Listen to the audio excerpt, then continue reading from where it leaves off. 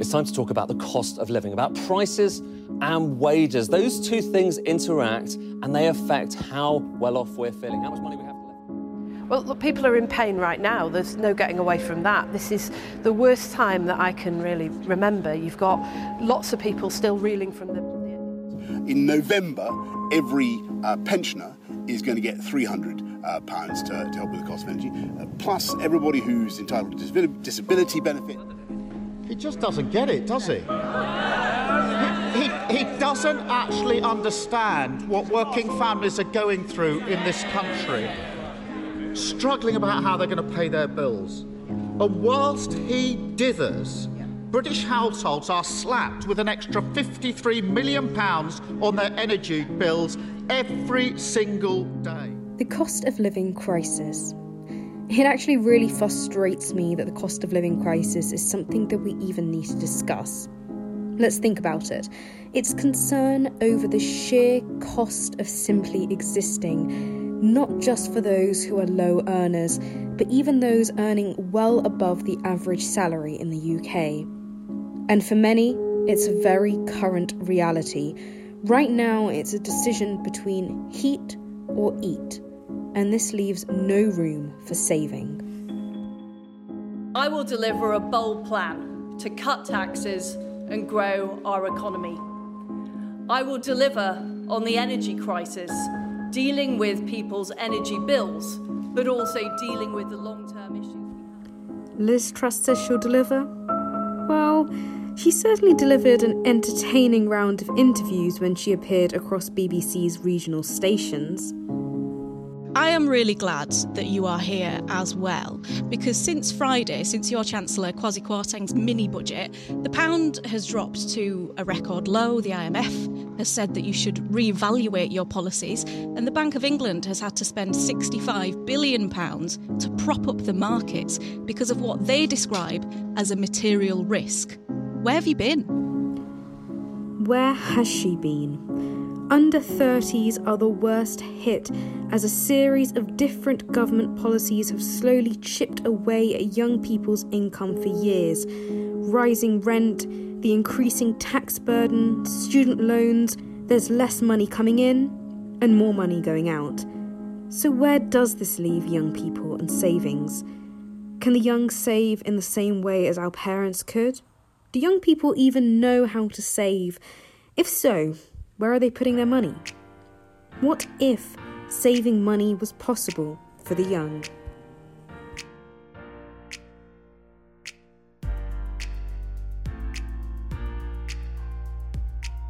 What if? What if? What if? What If?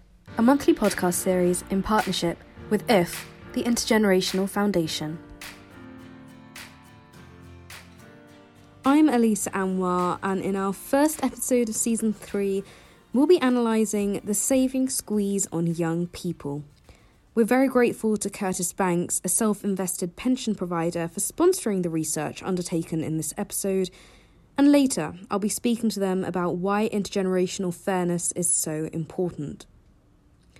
Now, we could argue that the current economic conditions impact all generations, but young people are hit the worst. IF has found that the percentage of household expenditure being spent on essential goods has increased for all age groups, except for those over 65. And it's important to note that it's increased the most for those under 35. Actually, nearly 2/3 of young people's total expenditure goes on essential goods. In economic terms, we say that young people have less discretionary spending. In other words, young people have little to spend on non-essential goods. Because they have less discretionary spending, the cost of living crisis is reducing their ability to save. So let's talk to some young people about their approach to saving. I'm joined by Rory, Cameron and John to talk about their experiences. Do you feel as though you can save? If so, how do you save? As much as I try and budget, I find that every month there's always some extraordinary expense or there's someone's birthday or just something happens that means, oh, well, I need to kick the can down the road. I need to save at a later point. And it's quite tricky. I've not grown up very financially literate, and so I'm doing all the budgeting and stuff for the first time. And the main form I do is just sort of, I have a pot on my bank account that accrues very tiny, negligible interest. And do you think that this goal of achieving a house, like right now, is it feasible? No, not at all. I know the property market is in disarray, and it always is in disarray. So it's sort of demotivating because there isn't a savings goal. You're looking back and you're comparing yourself to previous generations, your parents. You're saying, oh, well, they saved up, they got a deposit and they bought a house by this age. Why can't I do the same? But again, it's all these external factors that you just can't keep up with, and everything's against you in the market, or just every policy decision seems to favour everyone else except young people.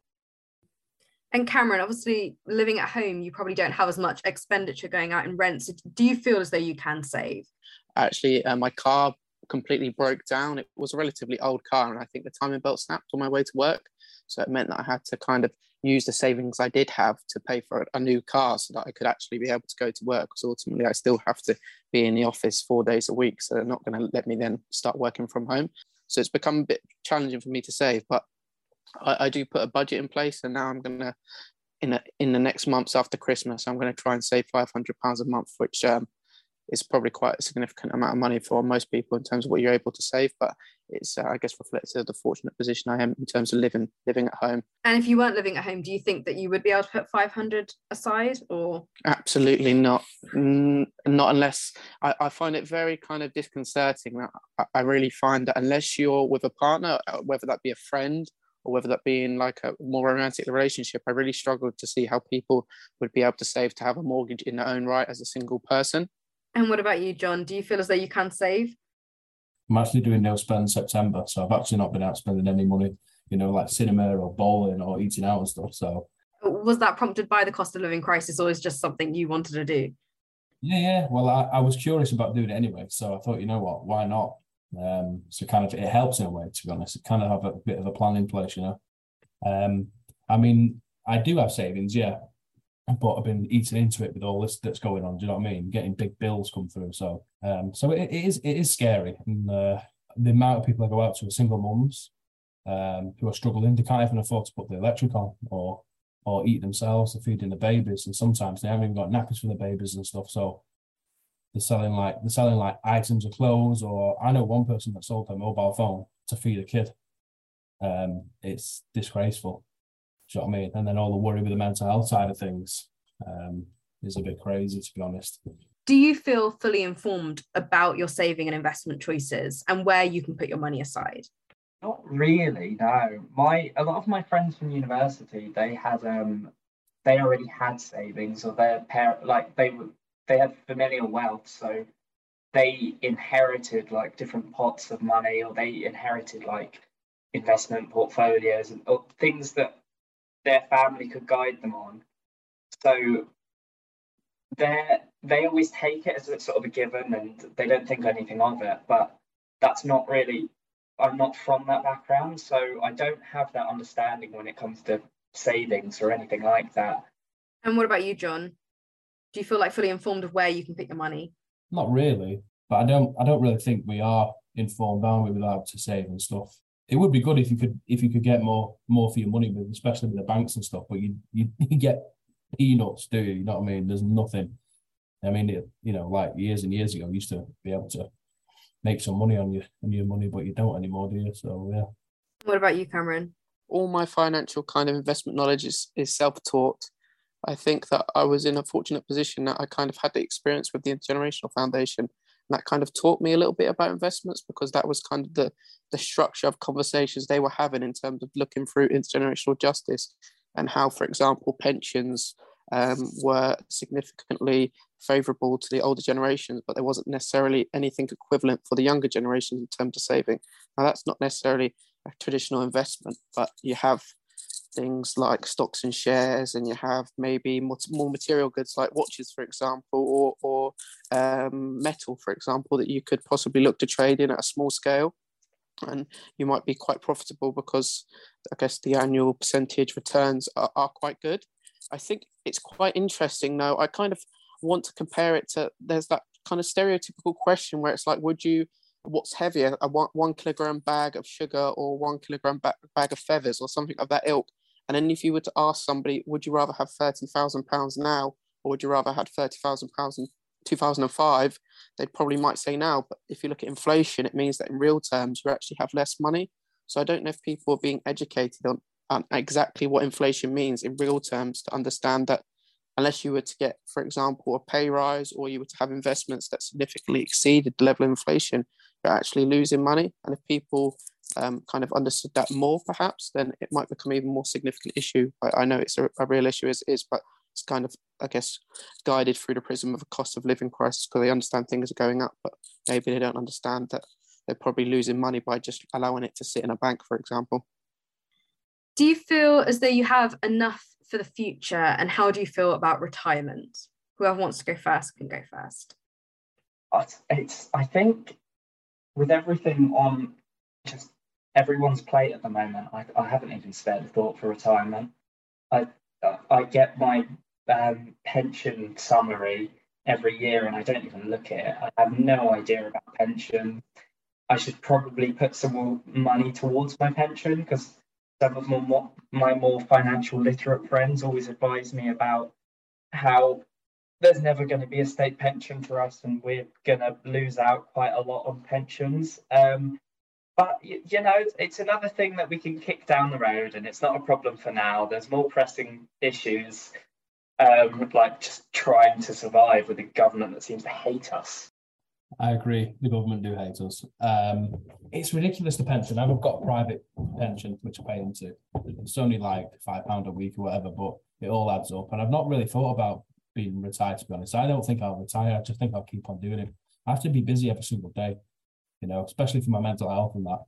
And I help a lot of people in the process. When I'm working, I'm helping at the same time.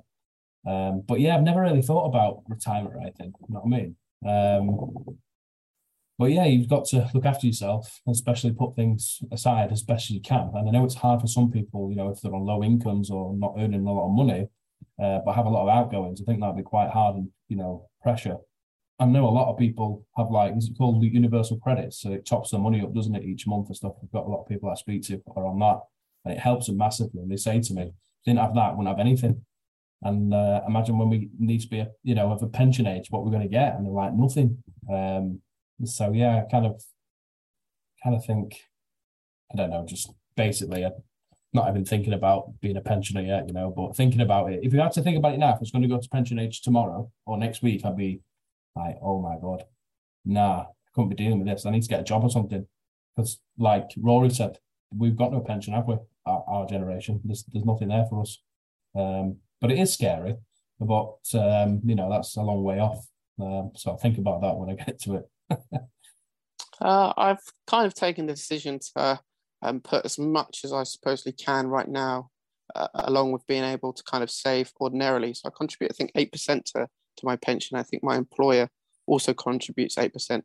But I don't necessarily think about the pension in more broader terms. I do understand that it's likely that in our lifetime the retirement age will increase. So I'm kind of hoping that health technology and the discovery of medicines and things like that will also mean that our life expectancy increases, but those things can't be certain. I'm not have enough knowledge to be able to predict those. So I kind of just more inclined to worry about the now. I don't necessarily feel like I'm informed, but I think there's plenty of time to be informed by now. But I guess the most important thing is if you don't earn a lot of money, then you kind of have to look away from your pension and look to other forms of savings that we've already spoken about on this call. And if you're not going to be able to get the financial literacy to be able to really understand those investments, you could also possibly lose out there as well. But I guess more broadly, I do think it's very much for the future. And like Rory said, to kick down the can for a future date in the hope that it's kind of naturally all sorted by then.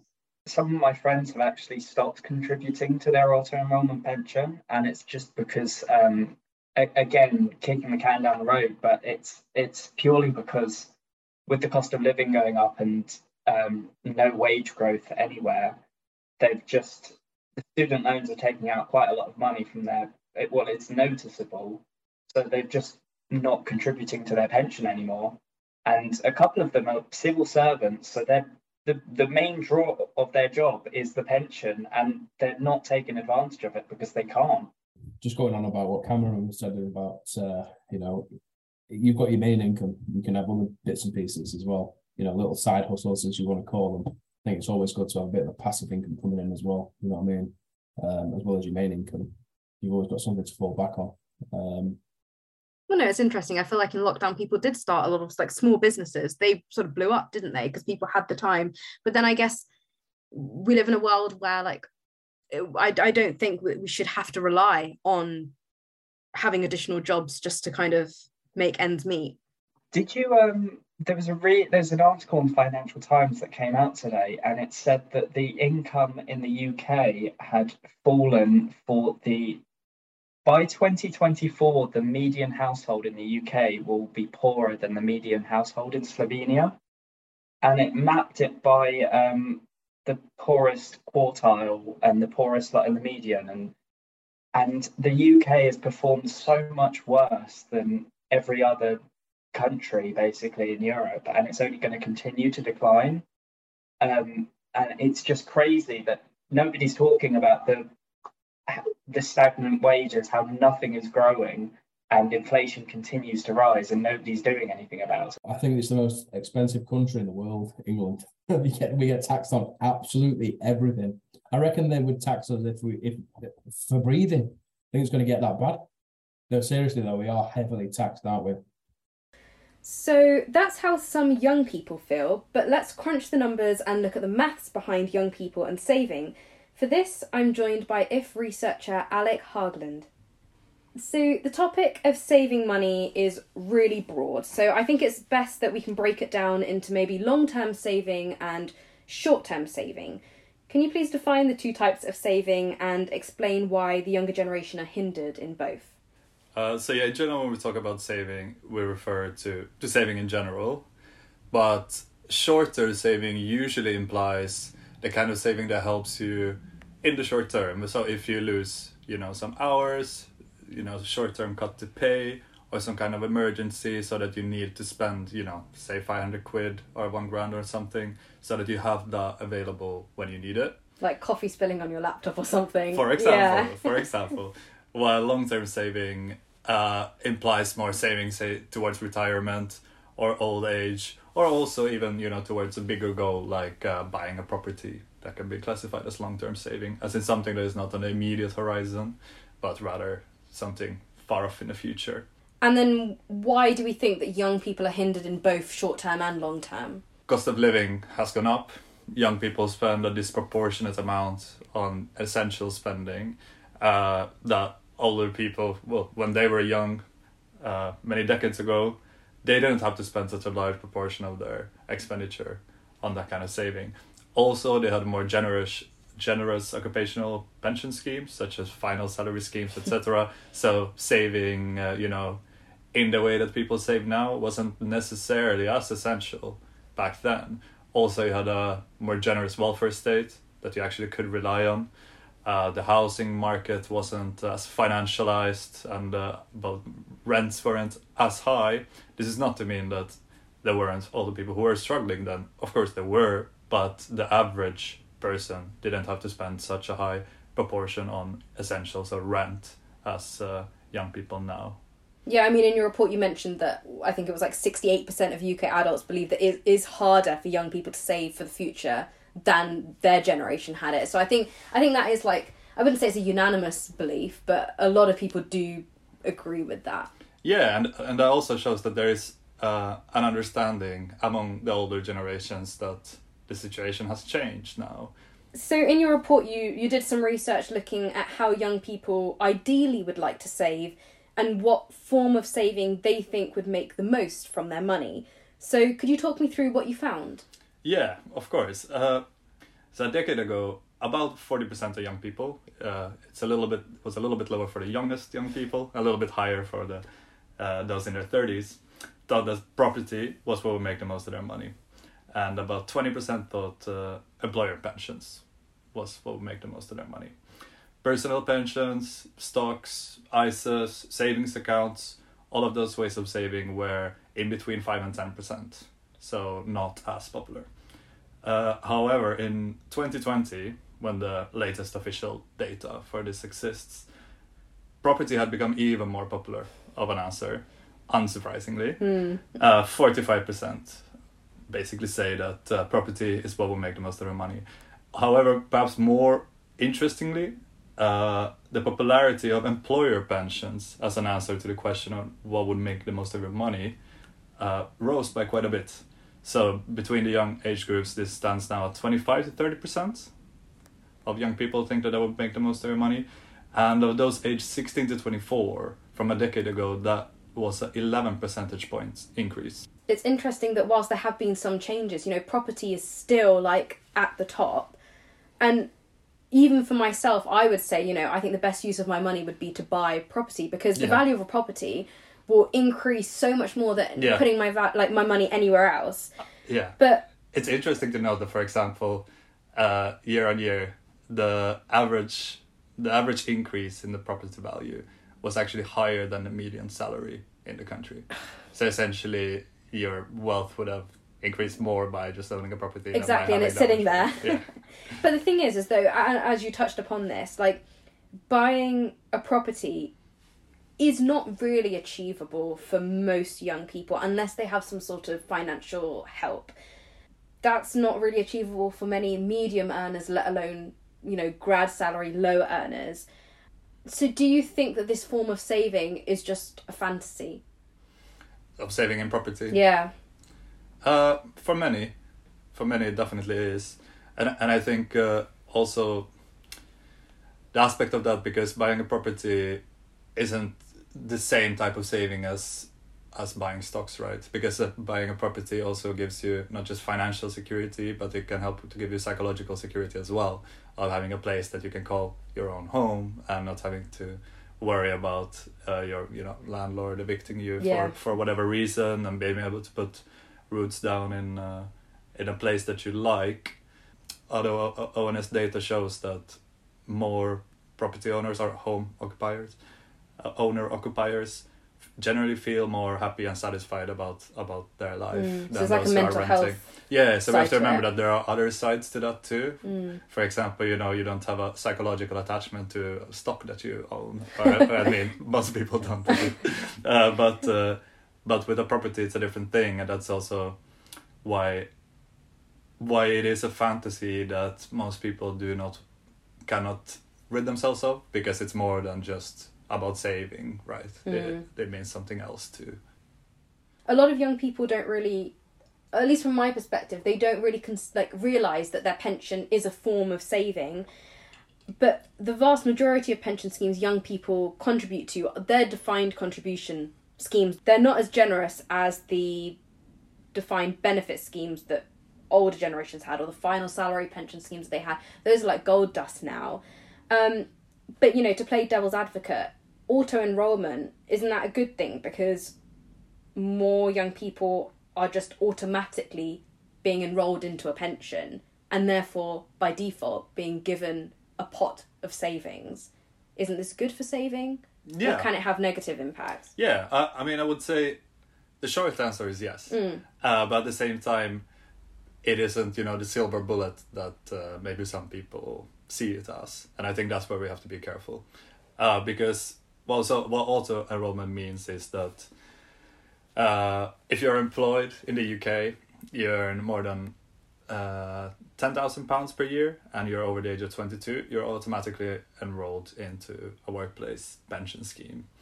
It implies that you do not need to take an active decision to saving in a pension scheme, and saving in a pension scheme comes obviously with some tax advantages, etc. However, what is important to note is that the pension pot of most of these young people is still minimal.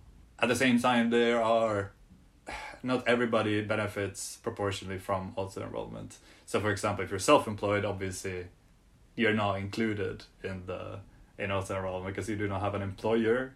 And among young self-employed people, only 6% contribute to a pension. So that remains really low. What I'm trying to say here is that auto-enrollment has lots of positive effects, but we shouldn't think of it as having solved the problem of saving in any way. It's a good policy that has increased the amount of young people with some pension, but the level of pension wealth remains very small. And also, I think, like, you know, the state pension in itself, if we look at the current, like, economic trajectory of how we're going, I don't think that itself would be enough money to live comfortably once you do retire. So straight away, young people need to start thinking about other forms of saving in addition to their pension, because their pension alone probably won't be enough. Yeah, the state pension, yeah, exactly. And I mean, this is precisely why we wanted to do this research as well, right? Because as we see a retreat of the welfare state, where the welfare state is not as generous as it used to be, and it implies that young people must actively themselves think about how to save for their future, because the welfare state, in terms of the state pension, is not enough for a comfortable life. Part of the reason why, you know, this is not a problem for all older people currently is that they own valuable homes and have large, you know, personal pension pots or something else. Of course, not all of the older people currently have that, and those who rely solely on the state pension are struggling. So, of course, we should also think about increasing the state pension age, but also targeting it towards those who actually need it, rather than those who own a home worth £1 million. Yeah. Well, you know, attitudes to saving are evolving, and I think another big change where young people are putting their money is cryptocurrency. I virtually know absolutely nothing about this area, but, you know, the survey data has found that out of young people who do invest, more than 50% do so in crypto. So why and what is it? Yeah, it's important also just to note that in this survey that took a different view to investing rather than saving, right? So this is more about those who sort of actively invest rather than traditional ideas of saving. So for example, the profile of most UK crypto investors, it tends to be people, you know, in their 30s and 40s, generally men, also who are like relatively well off, sort of young professionals. So many of them can afford to gamble a little bit, and most of them are relatively well aware about the risks and do not invest large amounts. But there is certainly also a proportion of crypto investors who are, you know, younger than that, less well off, and might not be fully aware about what they're getting themselves into. It's a very volatile, unregulated new asset market. It can be a dangerous place to put your savings if you really can't afford to lose what you invest. But at the same time, it's understandable why some young people, you know, have become enticed by the idea of investing into crypto assets, precisely because where else should you save? Also, if you just have very little to save at the end of the month after, you know, paying your sky-high rent, increasing energy bills, and increasing food prices, it might feel a little bit futile to just invest a tiny bit into a personal pension or something like that, which has, you know, low returns on a long horizon, and instead try to make a quick buck with some more risky things like crypto assets. So what should be done about the saving squeeze on young people then? What is the solution? So it really is a cost of living problem, and I mean that in the widest sense of the word. If everything that you require to live, like a house, food, bills, transport, if all of that costs so much money and the prices of that keeps rising and your wages don't keep up, it shows why this is a symptom of an economy that doesn't work for young people as a whole. And basically it boils down to the fact that it's not that young people don't know how to save, it's that they don't have enough money at the end of the month to put towards saving. And simultaneously, obviously, young people are not able to save in the types of vehicles that previous generations could, say property or something like that. That's not something that we can just with a policy intervention change. Yeah. However, there are things which we can do. For example, we can try to stop further financializing the housing market, to try to stop property prices from skyrocketing for the infinite future. We can try to ensure that we build more affordable housing, that we build more social housing, incentivize downsizing, for example. All of these would have tangible impacts on the ability for young people to save. Simultaneously, we could have free education. One big barrier for young people to save is having to pay what is in effect a graduate tax. Yeah, student loan. Exactly, and that is an intergenerational injustice. Older generations, they had their education subsidized by the taxpayer. Current young people do not, and living through a cost of living crisis, facing stagnating or falling real wages, while at the same time having to pay a graduate tax is making it very difficult for young people to build up savings. That, combined with the fact that the taxation system in the UK is unfair. Yeah. It's essentially there's a bigger tax burden on income from work, as we touched upon earlier, while income from capital gains or property gains, etc., are not taxed as high as a graduate earning £30,000 per year faces marginal tax rates of 42.5%. So there's an unfair tax burden placed on young people. So we could try to make the tax system more equitable, both in terms of intragenerationally and intergenerationally. At the same thing is the case with bills, with utilities. We have an energy system that does not function. Of course, there are external factors that play a role in it, but at the same time, there are things that the UK government could do. We could invest more in wind and renewable energy, which could provide cheaper energy.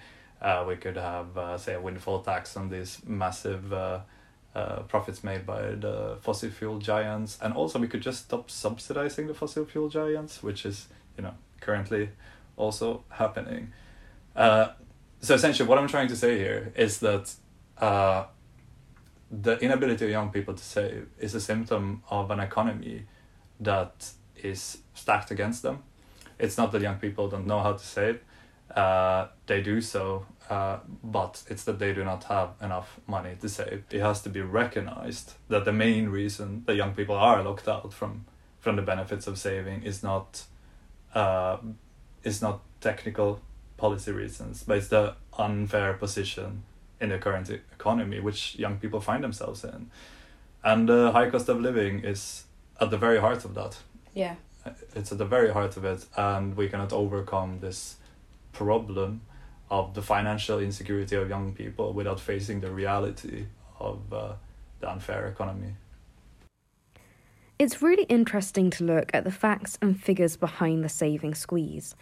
As I mentioned at the start, we're very fortunate to be sponsored by Curtis Banks, a self-invested pension provider, for this episode.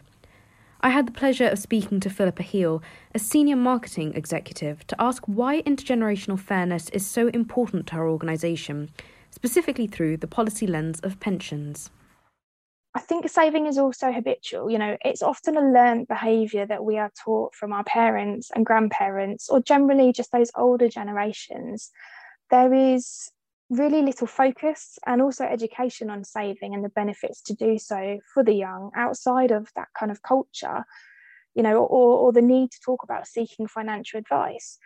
So what happens if the younger generation now continues to feel that struggle to save short-term and long-term? As they get older, will that culture of saving reduce or stop because the ability to save or the benefits of doing so aren't there like they were for previous generations? It's really key, and particularly at a time when people are struggling to save, that the focus remains on the importance of saving so that it's not lost. Pensions are already flexible and tax-efficient vehicles that can be used to help pass down wealth through generations, but often only after death. And the right planning needs to be placed in advance to take advantage of the benefits that pensions can fully offer. Could policymakers not review easier access to some of that wealth at a time when it might be most needed, such as to help grandchildren pay off student loans, therefore increasing their expendable income, or a deposit for a first house to help younger people get on the property ladder, so that they can help start their own savings journey sooner? If policymakers were to consider the needs of the younger and future generations now, it would help benefit not only those that are struggling financially, but also the economy.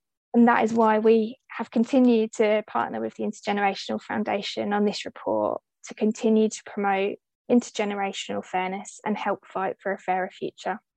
This latest report by the Intergenerational Foundation is called The Savings Squeeze: Young People Locked Out from the Benefits of Saving. And it's where all the research, stats and facts mentioned in this episode have come from. Fighting for equality amongst current and future generations is something that we should all strive towards and is central to the work of IF. If any of the topics and discussion in this month's podcast have caught your attention, then head over to www.if.org.uk, where IF have conducted incredible research into the topic. Or follow the Intergenerational Foundation on Twitter, Facebook, and even Instagram. What if? What if? What if? What If? A monthly podcast series in partnership with IF, the Intergenerational Foundation.